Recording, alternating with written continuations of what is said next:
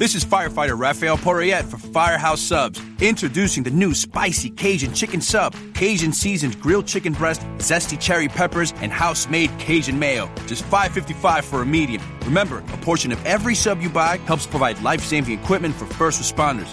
Firehouse Subs. Enjoy more subs, save more lives. Limited time only, plus tax. Participating locations. Firehouse Subs would donate a minimum of $1 million in 2019 to the Firehouse Subs Public Safety Foundation by donating 0.11% of every purchase. From New York City, it's the Todd Barry Podcast. The Todd Barry Podcast.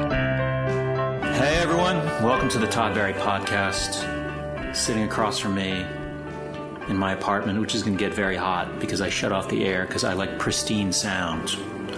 Sound is all. I spend a lot of time just thinking about how the sound of this podcast is. Tom Papa's here, everybody. Thank you. Thank you. You care a lot about the sound, but you only have one of those We Are the World things on your side of the microphone. I have the We Are the World pop filter. That's funny to call that the We Are the World. That's the perfect thing. That seems like something that studio guys would be like, did you get that from a studio guy, or did you make that up?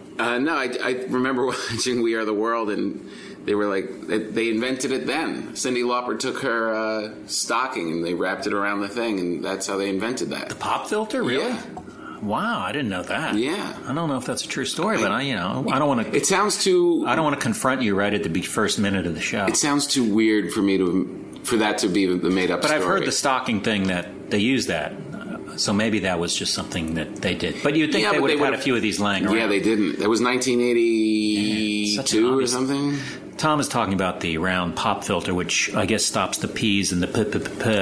I was told I don't need it for the way the mic is set up. And I was told not to use any P's on my side of the microphone. But it is now. The OCD people out there are going to be driven crazy by the fact that they're going to hear P's in yours and pops, and mine is just going to be like beautiful professional VO guy. It's unfortunate my name is Papa. I know. Oh my God. And you like to say your last name over and over again. As many times as I can. What you had an audition? Are you allowed to talk about this audition you had today? Sure. What was it for? My audition. We both had auditions today. Yeah, we did. My audition was for Veep. Veep. Oh, Veep. Julia Louis-Dreyfus show. I really want to be on it. That's a funny show. It really makes me laugh. It's a really good show, really good cast. This is just like a guest thing, you know. One thing was to be like a Chris Matthews kind of interview guy. And another one was to do, I don't know, some kind of swarmy guy. I got it last night. I didn't really know it too well. Here's a problem I have with auditioning now, is I can't see that well anymore. You got to get these reading glasses that I have on. Yeah, but if you go to audition and you don't want to audition with your glasses on. That's weird, because I asked today. I went in, I go, can I leave my glasses on? Because I had like a mini part, which I probably could have just read with 3 lines without it. Yeah, and she goes, no, leave your glasses on. She did. Yeah, I don't know that. I was straining because I'm not a glasses guy. I've never needed glasses in my life, and now all of a sudden, I mean, you're already holding the script, so you're already not necessarily like looking exactly like you're acting. I really was squinting and trying to shine it in the light. I think this probably glasses looks better than squinting and not being able to read. You're probably right. So I'm not going to be on You Veep. blew it. I now you won't be auditioned on for Veep. 2 roles? 2 roles. And this is after the first one, which went pretty well. The second one, she said, so do you want to read the next one? No, I want to be on the show, but only in this one part. Yeah, I didn't know what she was saying. Was she saying you nailed that first one? It's so obvious you're going to be cast as this that why even go on? Yeah. Or was she saying, wow, that was so squinty. Maybe you should just go home now? She's like, do you want to read this one? Do you want to read for another one and put your glasses on? Do you want to go down to CVS and get some glasses? Do you feel like it was a good audition?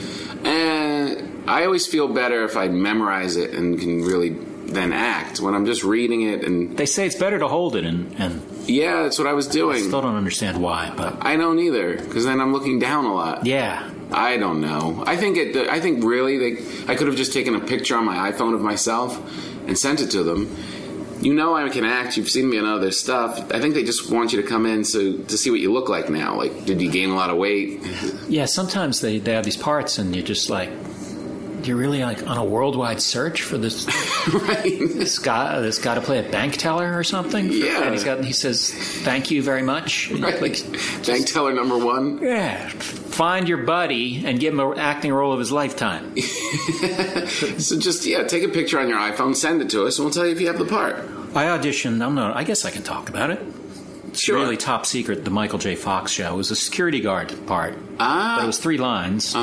Maybe even 2 lines. It was either 2 or 3 lines. It was not more than 3 lines. But it was one of those things where you walk in and you see like 3 other guys and you're like, oh, these guys look like security guards. They might as well be wearing a uniform. So if they're going for the guy who doesn't look like a guy who should be a security guard, I might get it. I would give it to you. I would give it, honestly, not to be faux modest, but I would give it to one of these other guys. Oh, really? I just felt like, But that's so hacky. You could be. You're like the funny looking security guard because you're smaller than the big fat guys you're describing. let me tell you about casting film and television. Oh, I did play a security guard in Road Trip. that's right. You were good, and you had the belt looks big on you. Yeah, it's really Yeah, no, that's a much funnier way to go. another chance to get humiliated to make some money.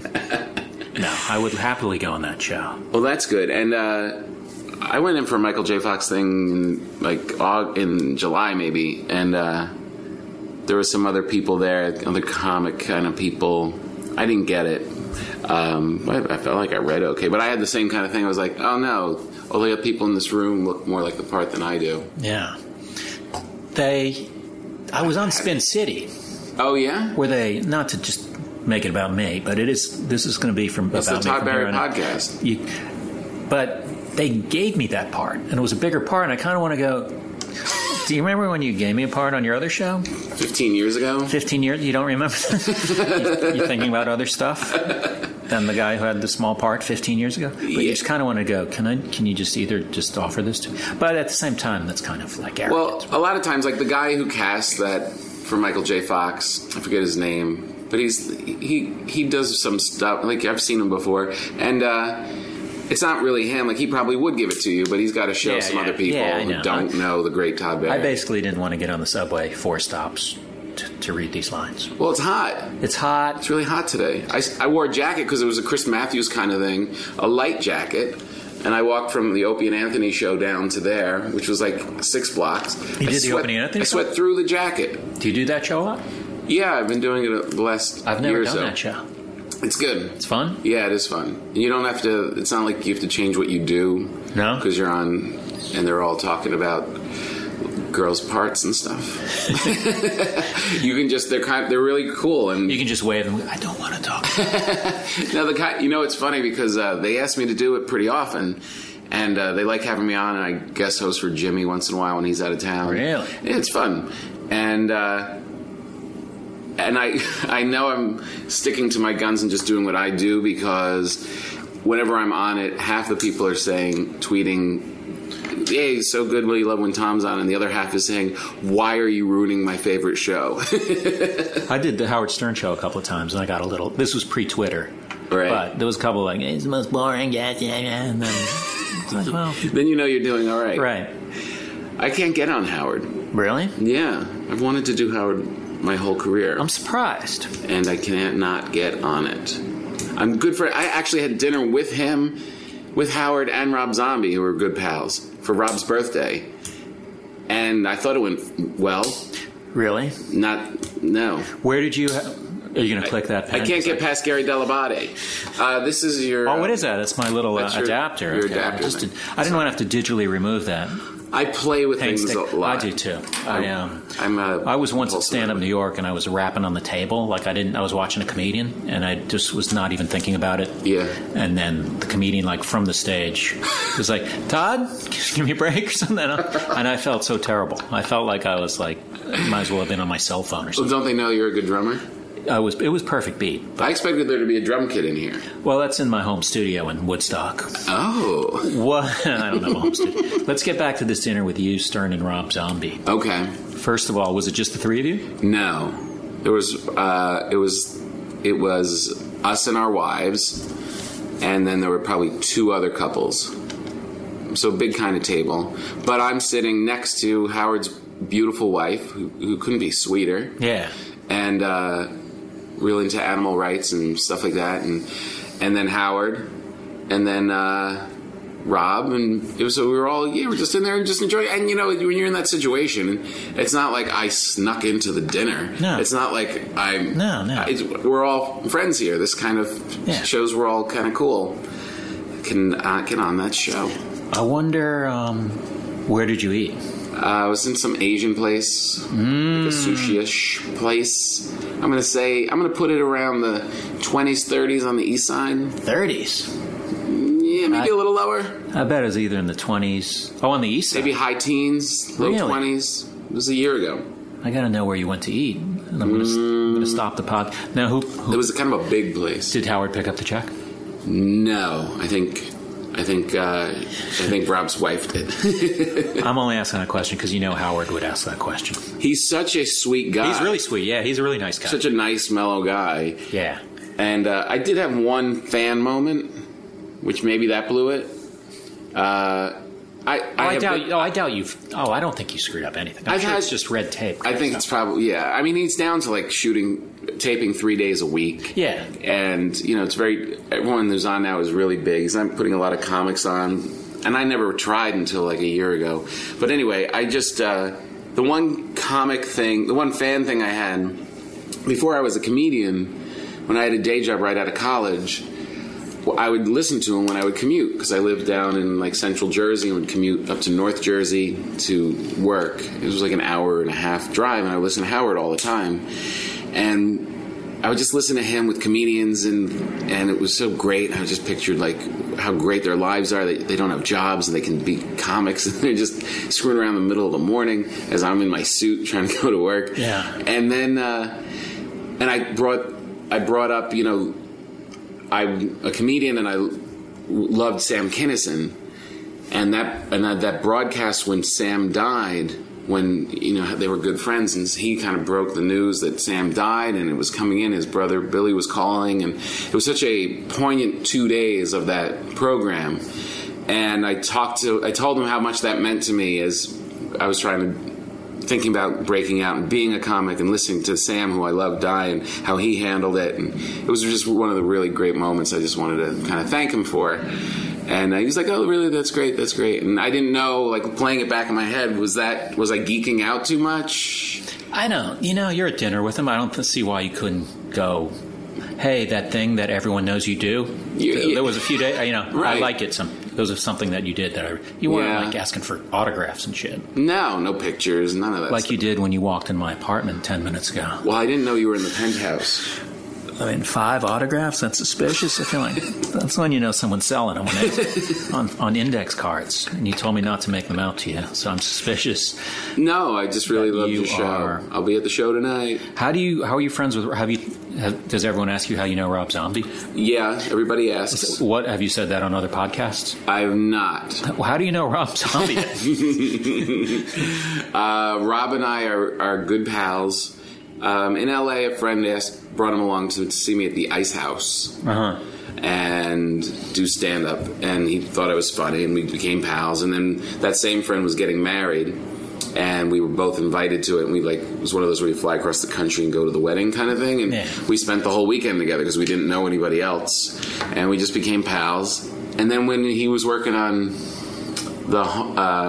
this animated film, Super Beasto, the haunted movie of El Super Beasto, he thought it'd be funny. It's like a big Mexican wrestler, superhero / wrestler kind of guy.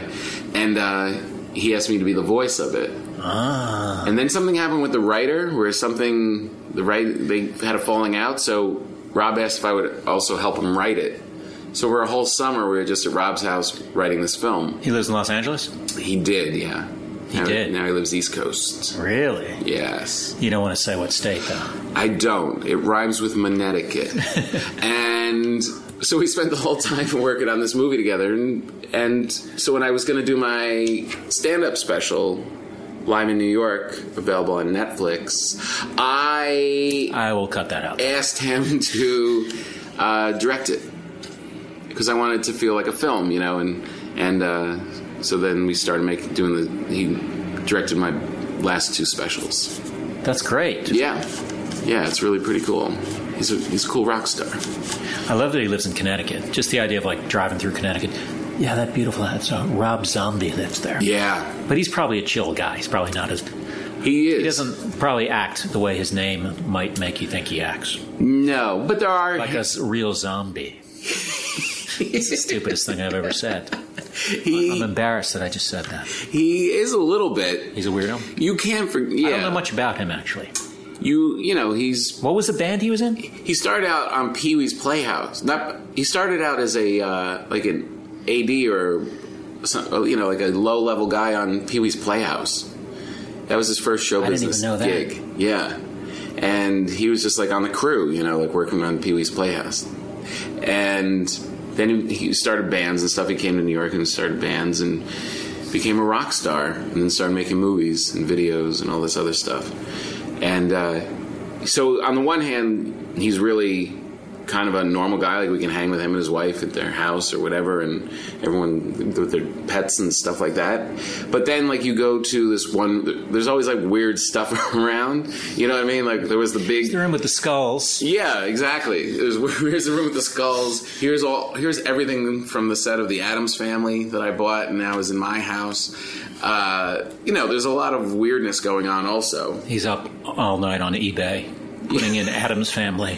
Right. I got this watch today. Gomez wore this watch. $650. I don't remember anything about the Addams Family. Yeah. They had so on the one hand, kind of like his movies where you're like, oh, this is kind of a normal film, and then someone's like wearing someone else's skin and running across it. You're like, oh, okay, so you can't just like conjure that part up. You know what I mean? He's got it in him. He has a deal with the devil, is what I'm saying. He's a dangerous person who you shouldn't be friends with. Right. Definitely shouldn't be making your comedy specials. Has he done your podcast as we ease into your podcast? He was the first guest on my podcast. Now, your podcast, your latest one, like you and I did one where we just sat across from each other. Yeah. And I spilled all sorts of Hollywood gossip to you. It was pretty. But then you asked me to do it again, and I had no idea. I was out of the loop that it's like a old-timey radio type show.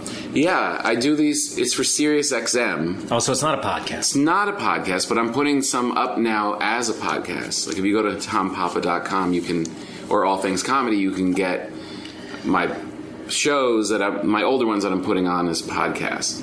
And Rob Zombie's like the first one. And I do all these great like one-on-one interviews with Carl Reiner and Mel Brooks and Todd Barry, people like that. Wow, those are some names. Yeah. And then I was like, well, what? I always like Garrison Keillor, and I like that kind of classic radio format. And I thought, what would it be like if we had comedians instead of like folksy singers and a humorist kind of do it? And so I started doing these live broadcasts where we have a band and we do scripted stuff with comedians, and then comedians do sets. I didn't know I was going to have to do a set, and I was like, oh, I don't want to do a set. But the set was great. Yeah. The crowd's really into it. I didn't cancel, which is classy of me. Very classy. Did you think cancel? Because no, I didn't think cancel. Stuff on the radio? I just get touchy about... Because then you're like, oh, do I do old stuff? Do I do new stuff? Right, I know. If I do the new stuff, then But then again... That's how many people are really hearing it is what it comes down to. Right. You were great. I was. Would you like to do the scripted part? What does it pay? No, $20. $20? Yeah, that's more than my podcast. Everyone gets $20. But they charge to get in there, right? I charge to get in there. Okay, so I don't. Because I pay out of pocket. I pay the band $300, and I pay all the comedians. Don't reveal what you pay the band. I mean, I pay them between $300,000 and $3,000. And then $45,000 that would be $45 million. But it was a lot out of pocket, and XM wasn't paying for it, so I started charging at the door. We started for free, and now we charge. It's a lot of work, though, right? I write the scripts. I write the whole show, which is a 45-page script. Damn. It takes like 4 days to do, and I really like that part of it, though. Do you really? Yeah. Yeah, because it's making you actually... When you have a deadline, you actually do it. You know, so many times I think, oh, I'm going to write this pilot or I'm going to write this thing. And have you written a screenplay? You start a little and then stop. No. Well, they did the Rob Zombie thing with Rob, but I haven't written like the great ideas I have in my head. Mm-hmm. I haven't written those.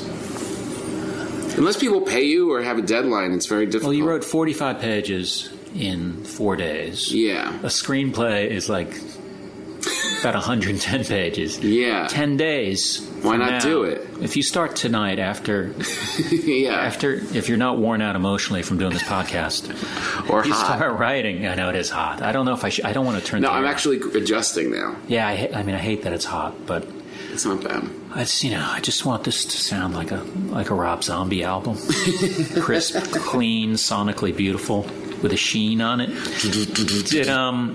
What was I just? My oh yeah, 10 screenplay. days. 10 days. You would You're have right. 110 pages. What was the Stallone thing? How long did it take him to do Rocky? I Right. like that Rocky. What was that Stallone thing? Oh, you mean Rocky? Yeah, what What was that shark on movie? that? Jaws? That was Jaws? Yes, Jaws. That's right. I don't know what he spent on that. Or I don't know how long he took. Don't you know that story? Like he went into like an old hotel room in New York and painted the windows black, and he wasn't going to leave until it was done. Wow. You don't remember that story? No. And maybe all mythology, but he was going to stay in there until it was done. He painted the windows black. He didn't want to know what was day and night, and he just went to work on Rocky. He should have stayed at a hotel that has shades. And he wouldn't have had to go paint shopping. Well, I always picture it like in like Hell's Kitchen when it was really crummy. I mean, that who knows? Maybe he did do that, but it seems extreme that he would. Well, you know, I wanted to get into the film game. Couldn't figure out where to darken the windows without literally painting them. I had to get paint. And then paying for the windows. That is kind of suspicious that he has no money in anything and he's... Go to Home Depot, get some blackout shades. Something nice. Yeah, so maybe we should do that kind of a thing. Do you write like that? I've written a few screenplays, and I don't think any of them have been made. But Did you sell them? Did you try and sell them? It's hard to even get someone to read them. Yeah. You can get your friends. I've had a handful of friends read them. Mm-hmm. But to get someone, I feel like getting, someone who can actually make it. Yeah. To read it. I mean, obviously, some people do get those read. Yeah. But there's a lot of, I'll read it, man. Yeah. Well, isn't that, your agent at that point has to take it and be like, hey, this is a really good thing? That's what I meant when I said hard to get someone to read it. Was my agent. My agent. I don't have a writing agent right now. If there are any writing agents out there who want to sign me, who will read everything I write within a week, that's so perfect. Please find me. I would think you would write a good screenplay. I do think I write snappy dialogue. I don't know if I write the best structure, but I think I am a brilliant dialogue writer. Yeah. No, I think I could do a decent... I think they call that a dialogist. I think I want to do dialogue punch-up. I want one of these punch-up jobs. You got to move to LA for that kind of action. Have you ever done that? No. You sit in a room and you just throw out ideas and drink coffee and... My friend is a screenwriter. He's made some films. He's made Piranha and Sorority Row and Josh Stolberg. And he's a really talented guy. And he's done some of that punch-up stuff. And I remember him coming to me 4 years ago and saying, do you know this guy Patton Oswalt? Because he was in a room with Patton Oswalt doing punch-up. And he was like, this guy was just at another level in punching this stuff. Oh, really? Yeah, he said nobody in the room could touch him. He was just that good at doing it. Yeah, I bet he would be good. Yeah. Yeah, I would love that. That would be just if they send you a script and go, here, just... punch this up. Email us some ideas. Just go sit in a coffee shop. Well, why don't you... Well, you should do that. Well, you can't do it in New York, though. Why not, It's not going to happen. Just email me the script. They don't email it. You got to go sit in the room because it's all protected. They don't want to send it around. Oh, that's true. You got to sit in there. Everyone has a copy. How about I just promise not to show it to anyone? I'm good for that. Look, I have a blow-up mattress in L.A. Anytime you want to come... blow it up and try and get some punch-up, we'd be happy to have you. So you moved. You don't live in New York anymore. I don't, as of a couple weeks ago. So that nice apartment that's nearby... It's gone. It's gone. I let it go. Wow. That was a beauty. It was the best one I ever had. That's a nice one. Yeah, it was great. We had great parties. I know. It was my favorite place. Daniel Day-Lewis was your... Daniel Day-Lewis lived across the street. I saw him walking around recently. Yeah? Did he say anything about me? Our kids went to school in the same school. In a public school right here in New York. It's funny. I tweeted that something about living near Daniel Day-Lewis, and if people write back, he's got a place, and he lives in Ireland. You don't think he has another place to live? Right. You don't think he has the money to get two places? You don't think the superstar... One of them might be New York. That makes sense. That his other place might be in New York. Nah, I saw him walking around in Dublin. There's no way he also has another place the way every movie star does. Right. Unbelievable. I know where he is. No, the guy, it was an amazing, amazing block. And but I was renting it. I didn't own it. It was a very expensive rental. So we've never not had a place in New York. But we had to dump that place and get another affordable place that's going to be our second home. Oh, you got a new one in New York? We're looking. Ah. Everything's in storage, though. This is the only moment as an adult where I've not had a place in New York. Where are you staying right now? Washington Square Hotel. You're telling us what hotel? This is going out live. Room 914. This is going out live. Are you really at the Washington Square Hotel? Yeah. Is that a nice hotel? I've always been curious about that. It's really nice. I mean, it's... Private bathroom?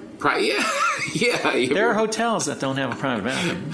I'm actually painting the windows in my room right now. I'm painting them black, man. I'm going to paint them black. I'm going to paint them black, man. Just me and my laptop, pot of coffee, carton of cigarettes. And I'm going to write a romantic comedy starring Sandra Bullock. I'm going to paint my laptop black also, really. I can't see the keys. Paint the screen black so I won't see what I'm writing. Paint it all black. And then you heard this thing, like he went around and shopped it, and they're like, people really liked it. And he's like, no, I've got a star as Rocky. And everyone was like, no, there's no way you're going to be this. You haven't done anything. No, I'm going to be the star of it. You're going to buy it, and I'm going to be Rocky. And everyone said no.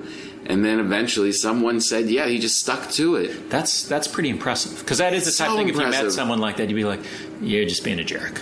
Yeah. Just let someone else star in it. But that's great. Well, just when you think like of getting something even just read, and someone's like, we are going to make this, but we're going to put Harrison Ford in it, the guts to say, no, I'm doing it. And no, we're going to pay you X amount of hundreds, thousands of dollars for this. So come on, just let us have it. It's great that I'm going to do it. He found someone who would take that chance. It's crazy. I almost feel like it's a different... Well, anytime something comes up where I'm like, there's no way I could do that, I think, well, that was a different time. Did you see the Woody Allen documentary? Yes. Yeah, because there was that part where I guess he made one movie and they gave him all sorts of studio notes, and then his management, who seemed like great management, said, you have to leave him alone now, basically. Right. And then from then on, he's never had to compromise anything. That's pretty amazing. Well, he's such... Yeah. It's like my stand-up. It's just flawless. When's the last time you got notes on your stand-up? Honestly, probably doing a late-night television show. Right. Do you still do the late-night television shows? I've done them. You've done them. Yeah, I've done them all. Except Fallon, but it's a new one. But I haven't...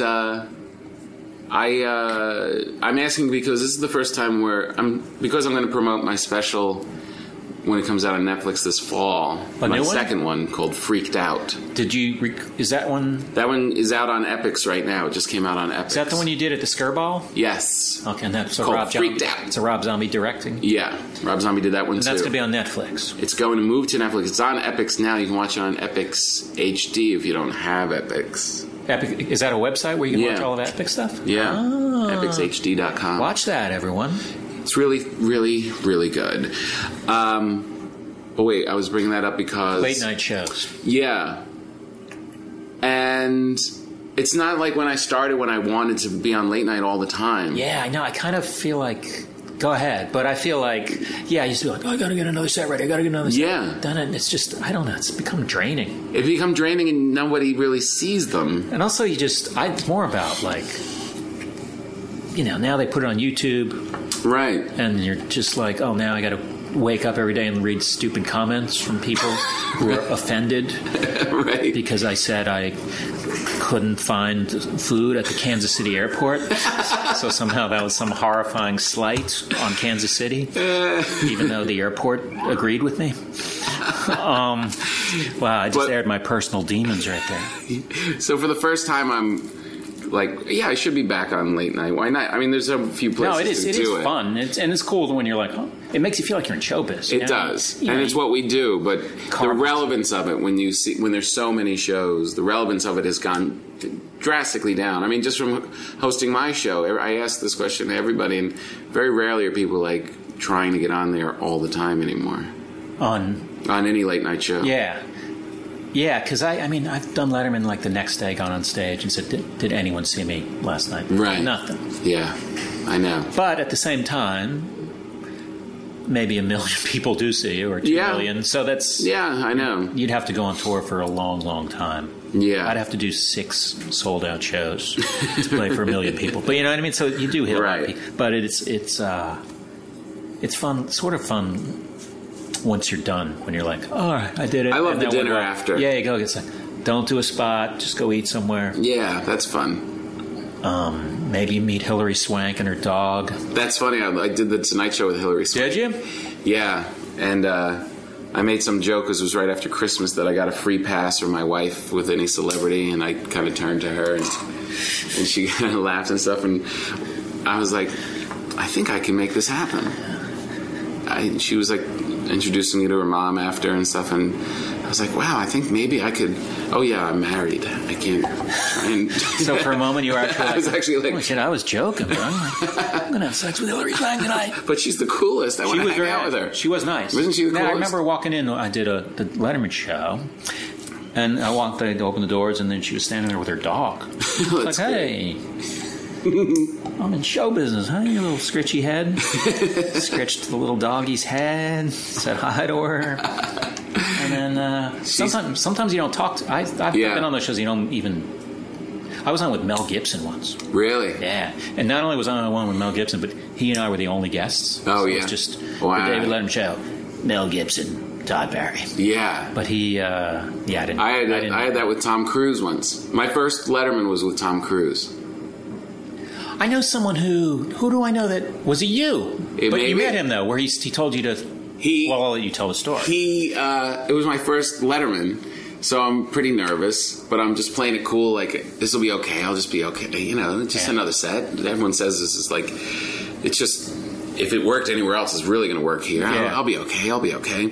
And you go into makeup and stuff. And Tom Cruise, I'm watching on the TV, he hasn't been on Letterman in like 15 years, and he's really excited, and he's shaking hands with people in the audience and stuff, and they come and they bring me downstairs. Okay, I'm in the wings now, waiting to go on, and they do one more thing with him, and now he's like running up and down the aisles of the audience during the break and shaking hands and high-fiving with everybody. Yeah. And I'm like, it'll be okay. It's going to be all right. This is no big deal. It's no big deal. He's warming him up for you. Yeah. And then they go, okay, Tom, you're next. And then Tom Cruise comes bursting through the side, and he's like all sweaty, and he's like, are you next? I'm like, yeah. And he goes, woo, it's great out there. And he gives me a big hug. Oh, really? He's like, you're going to do great. Woo. And him and Cameron Crowe go walking up the stairs, and he's sweating and screaming, and I'm like, what is going to happen to me out there? What are they doing? That's kind of fun. That's probably good because it just distracts you from probably the nerves. Yeah. It's like,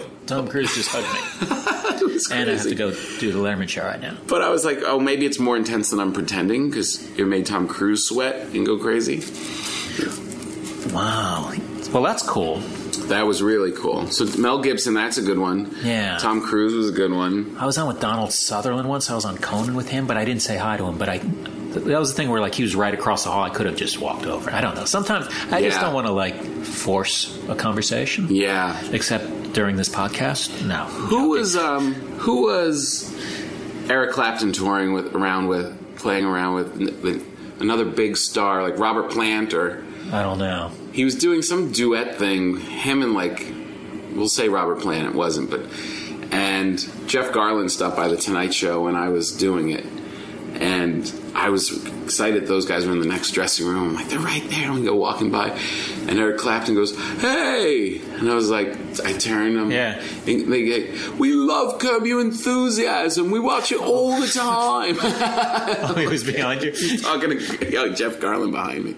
That's fun. Yeah.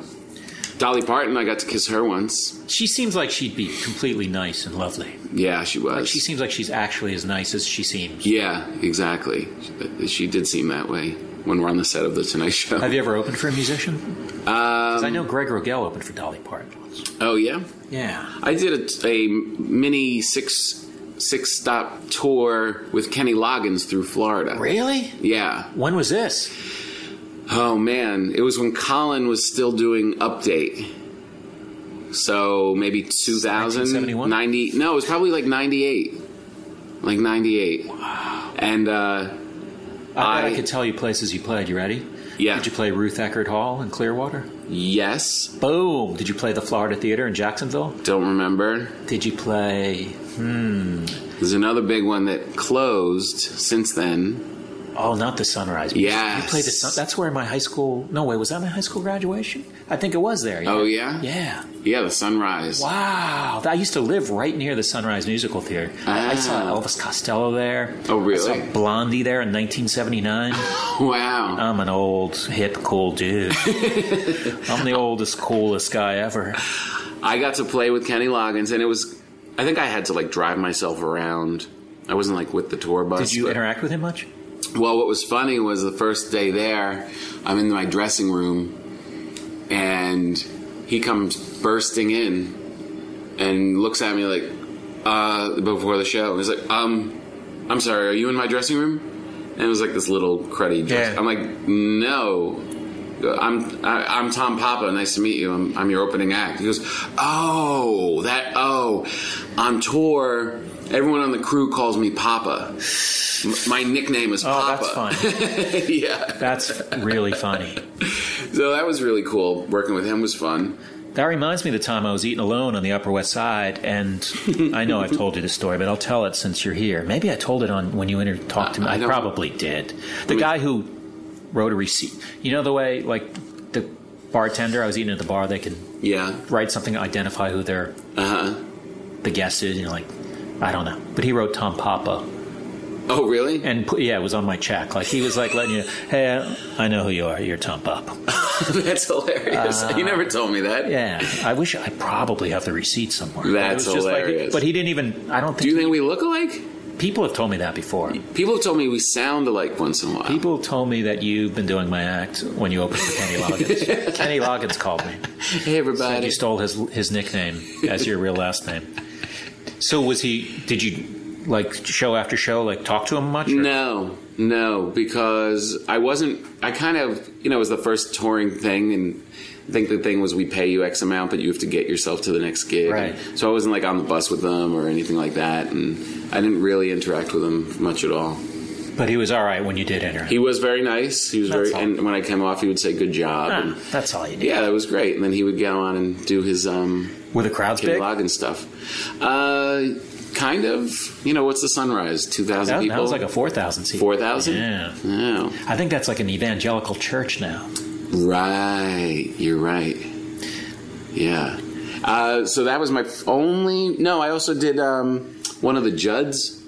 Really? Who's Winona? Winona. Yeah, I opened for her in Atlantic City. That was rough. Ooh. That was rough. That sounds like that would have been could be a bloodbath. It was a very close How long did you have to bloodbath. Like 15 to 20. And you come out, and first of all, Atlantic City, even if you're a headliner or opening for a comedian, is rough. Yeah. Because they comp a lot to just these people on buses that don't know you or want to be there. And so that's half the audience. The other half is Winona Judd fans, and you had to be really clean. You couldn't say damn or hell and anything like that. Right. Or even allude to sex. There was nothing like that. And I'm not dirty, but even in those parameters really started to box you in. And I came out, and the whole front row was people from her fan club, all wearing homemade T-shirts with "We Love You, Winona," and wearing crazy hats. They were there every night. Oh, like if we did maybe 4 shows or 5 shows together, they were in every, just sitting there, just looking at me like, "Why are you 4 ruining shows over our a couple show?" of days? Or? Yeah, it was like maybe like. I don't understand that. It's like, there's going to be an opening act, right? And you're in the theater when the person is on. And you're usually invited by the opening act, by the headliner. She's not a comedian, so why don't you just enjoy the little bonus extra entertainment that you're getting and get through it instead of sneering at someone? My parents come to a lot of stuff, like especially they live in New Jersey, so anything that's like in the area, they'll come to see. They're really into it. and very supportive. And even after that, after the Winona show, my father was like, "Whoa." Go beat up the fan. Why'd you sneer at my son like that? You know how hard it is to get up? That was hard. But she was really cool and loved comedy, was a fan of comedy, would use different comedians to do this gig, and she was really nice. But, I love comedy. I throw comics to the wolves week after week. Right. I probably made some of your friends cry because they're hoping for my shitty audience. That one was hard. Are you still opening for Seinfeld a lot? Not as often. We do it once in a while. I don't have as much, out doing a lot of my own stuff, and we don't do it as often. No, those are hard to turn down, though, aren't they? Yeah. I mean, at a certain point, you got to kind of do your own thing. Yeah, you don't want to be like Mr. Opening Act, but but his gigs are so sweet because you hang with him, and we're really great friends, and just have a blast the whole weekend. The money's good. The crowds are amazing. Right. You just enter the city and exit the city in this whole other level. Like, you private jet in. They bring you to the best hotel that they have in town. You have this great breakfast and watch a movie with Jerry and the tour manager, Kevin.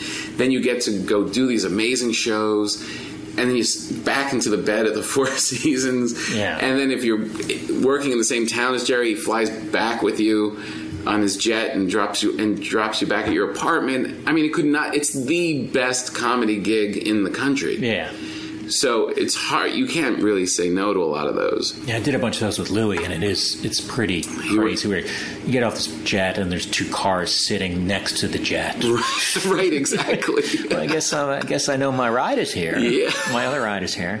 So he's touring that way too now? Yeah, it's pretty ridiculous. Yeah. But he does that when he plays like a small club.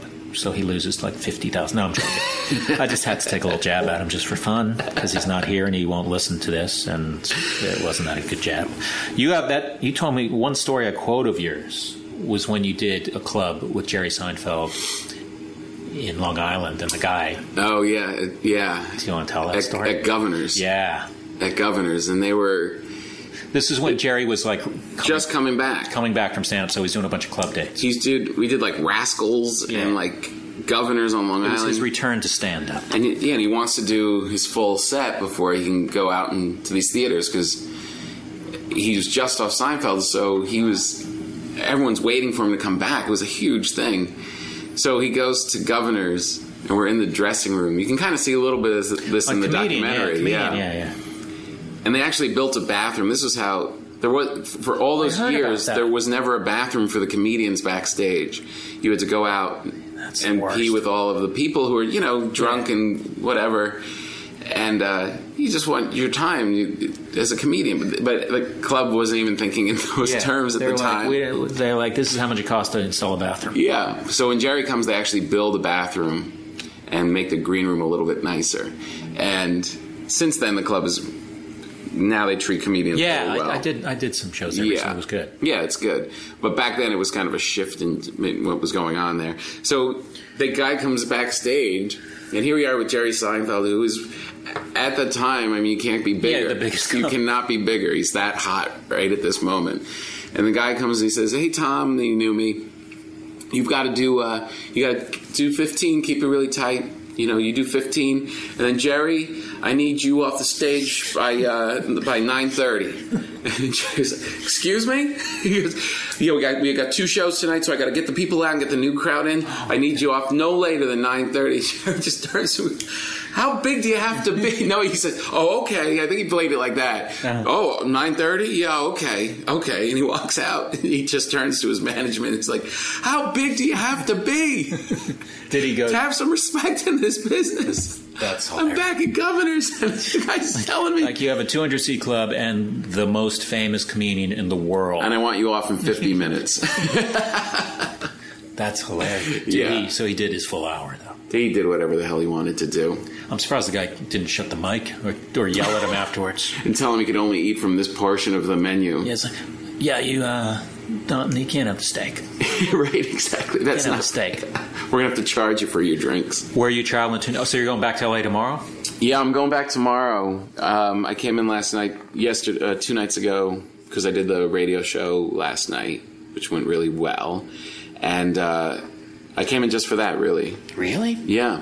Wow. Well, the show's gaining such momentum. Oh, it is? Okay. We had like Matt Damon did it, and I know. Joe McHale, and last night I was the only celeb on the show. I did. You were the first. I think once you did it, everyone else was like, "All right, we can do it." Then Damon signed on. He said, Right. "All right, this is the real thing." Todd Barry really did it. You're not just messing with me. And so I had it on the book. So I flew in just for it. I think I'm going to fly in once a month just for it because I want to come back and do sets in New York anyway. Did you kept Matt Damon a surprise though to the audience? Yeah. Well, I tweeted a little bit like my. You said the star. My movie star friend, one of my movie star friends is going to appear on the show, and I think if people follow me, they know it. I don't have that many, so I think word got out. And then he was great. He played a little part. Yeah, I had 2 scenes. He did 2 scenes, which was amazing, and it was all about privacy. That one was about privacy, and I did. Matt Damon doesn't tweet, but these are some of his secret tweets he writes down. Oh, that's right. That's right. So he did those. And then I forget what the other one... Oh, the other one was Jim Norton came on. It was a sketch where Jim Norton came on and was talking about how late he was because he's such a big star and people kept stopping him on his way into the club. And then Amy Schumer came on and topped Jimmy and was like... Yeah, I know that's kind of cute that you guys are on radio a lot, but I have a TV show. I'm sure you guys know nothing about that. I hope it never happens to you. It probably won't happen to you, but I'm really famous kind of thing. And as she's messing with us, then Matt came on and was like, it's so cool of you guys to like stay in disguise so no one recognizes you. And we're like, no, this is how we really look. He was like, oh. That's really funny. Great that you guys are on cable TV and stuff like that. So yeah, he was amazing. Did he hang out and talk to audience members after? He kind of had to bust it. You know, we're in that downstairs in the club. It's like, get him out of there. Let's hustle Matt back. Let's get him out of here. He actually he's one of the biggest stars in the world. He's a famous guy. And he's doing this great little radio show. And then they whisked him out before I could even kind of get out. And when my friends and I went to go meet him over at the Olive Tree at the Comedy Cellar, he had gotten there earlier because they busted him out. We didn't even know where he was, and he's just sitting with Noam at the comedy table. That comedy table, man, that's hanging out with Noam. You never know who's going to sit down at that comedy table. Chris Rock came in the other night. Yeah? Yeah. I remember once being at that comedy table, and it was just me, maybe one other person, and then Robin Williams walks in. Mm-hmm. He sits down. Yeah. It's just a little 4-top table. Right. And then, 10 minutes later, Chris Rock walks in. Both alone. Yeah. That's what Chris did. He just came in, had a milkshake. Did he even go on? No. He just finished his movie. Also, he's in the neighborhood? So, I think he hasn't been doing stand-up for the couple months while he was doing the movie. And was just he's going on a big tour, though. Let's promote his tour right on this. Yeah. I think in the fall, right? Let's not. I'll be in Cleveland in September if you want to come out for that. Where are you going? Let's hear your tour dates. Hilarities. Let's wrap it up with some plugs. Did we already do it? Well, we're at 47 minutes. Is that good, you think? I don't know. I don't know how the Todd Perry podcast rolls. I feel like I started out doing them. They were 3 hours. Then I realized, why not do a nice... Under an hour. Keep it under an hour. That's good, right? I think so. That's how I roll. I'm going to be in Cleveland at Hilarities the first week of September. And you can go to tompapa.com and see my other tour dates. You don't want to do just one more? I don't really even know where I'm going to be. I'm doing that one, and then I'm doing... I'm going to do a JFL, the Just for Laughs tour through Canada. Oh, I've never done that. I'm going to headline it. I'm headlining a tour from Canada coast to coast for 2.5, 3 weeks. I just said I've never done the tour, and then you upped it by saying that I headline. Are you doing it? Oh yeah, I'm not only doing it, but I'm headlining it. I mean, I've done the festival, and they love me there. You should be on the tour. That would have been Is there fun. a theme? I've heard they usually do themes. Is there a theme? There's no real theme to this one. It's Todd's Not One of the Comedians tour. I'll be everywhere. I'll be in Toronto, Montreal, love Canada. Calgary. Canada's great. Ottawa. Name some other places. Vancouver. Calgary. Regina. Is that how you say it? Regina. Is it Regina? I don't know. What's that island? Newfoundland? I don't know if that's an island. Yeah, I don't know if we're starting in the Maritimes. Who else is on the show? Alonzo Bowden. He's a good guy. He's a good guy. Orny Adams. I know Orrin. He's a good guy, too. And I think... Wait, there's one other... Oh, and there's a Canadian guy. But yeah, I'll be doing that all through November. Fuck, man, I want to do one of those tours. Do you? Well, I'm a little nervous about it. I just love the idea of someone going... Because that tour, it's not going to be like, you have to pick your own hotel and do it. It's like, here's where you're going. Yeah, that's great. That's all you need to know. And they do take care of you really well. Are you traveling by bus? Some bus, a lot of flying. But they bring you to the airport. They check your bags for you. They fly you. Yeah. I guess it'll be fun. It's a long time to be away. But how long do you have to do? Because those are like some strong acts. Not that long. They are strong acts. I wouldn't want to follow both of those guys. Yeah. It's going to be rough. No, it's going to be great. I'll be okay. Yeah, you're fine. But I think we only do like 20 minutes. Ah. Yeah. Well, then I have some news for you. You're not headlining. You're doing 20 minutes and going last on a show where everyone is doing 20 minutes. That is a package show. Sorry to burst your bubble. No, they said you can hot dog it though. You can be like, oh man, I thought I could. I'm the headliner. He said I went last. I thought I could go. I could do an extra 35 minutes. That's true. Yeah. I'll just go along. I'll Ralphie May it. Well, that sounds fun. What's the longest you've ever done as a headliner? I hear like Ralphie May does like 2 hours, and there's those guys that do that kind of thing. I've never gone past. I feel like some of the sets, it's usually a weird set where it's like a bit of a train wreck that I end up, because I go in and out of doing material and putting out fires in the crowd, literally. So I feel like I did like an hour and a half in Atlanta once. Right. But that's very rare. Normally. Hey, what are we doing in September? Are we doing something? Yeah, I'm opening for you. Oh, yeah. Yeah. Oh, that's right. I'm your opening act. And unlike Kenny Loggins, I won't talk to you at all. And my nickname's not Papa. Because I know he talked to you a little bit. I won't talk to you. I'm doing my crowd work tour in Largo, and Tom Papa, September, what is that? 17th, I want to say. Graciously accepted my... I'm going to look up the date. Yeah, it's September 17th at Largo, which is a great place. It's going to be you fun. and Eddie Pepitone. I love Eddie. One of you is going to have to bring me up. I'll bring you up. Really? Okay. Whatever you want. And I'm excited to do it. I need a ride from you. No, you were enthusiastic when I asked you to via text. You've got my enthusiasm through the text. Because LA, that's a kind of a biggish place, and I need big guns to fill it. And then I take the credit. I go, man, all these people showed up. All these people came from me. All these people. How much time will I get to do? That's short, like 15. Too little. Perfect. Okay, is that all right? Perfect. Love 15. Check out me, Tom Papa, in Los Angeles at Largo with Eddie Pepitone. It'll be my crowd work tour, but you'll hear more about that later.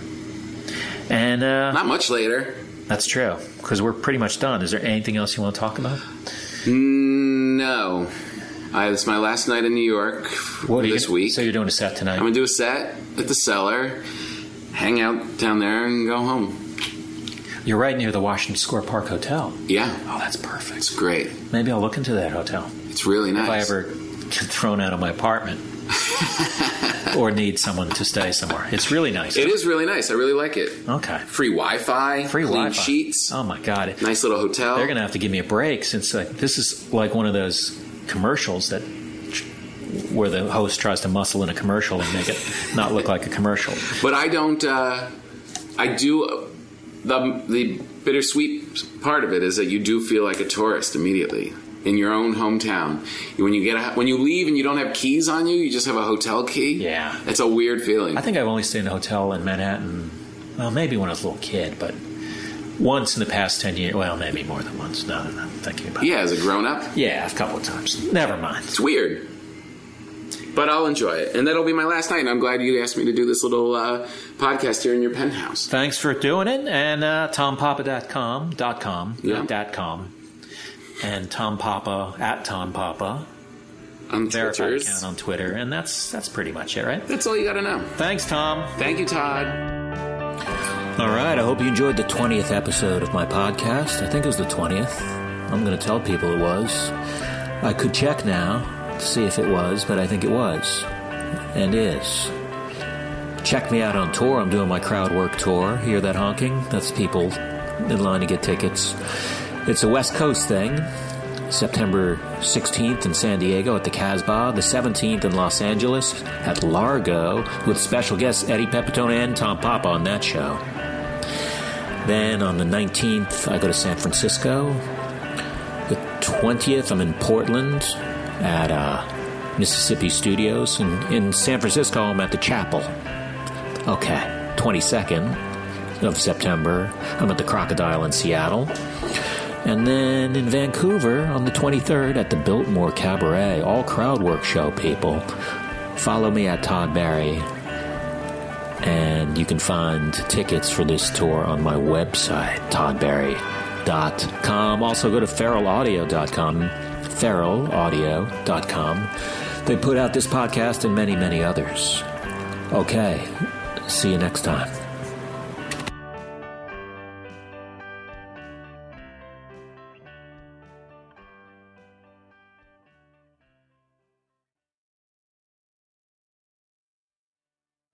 This is firefighter Rafael Porriette for Firehouse Subs, introducing the new spicy Cajun chicken sub, Cajun seasoned grilled chicken breast, zesty cherry peppers, and house-made Cajun mayo. Just $5.55 for a medium. Remember, a portion of every sub you buy helps provide life-saving equipment for first responders.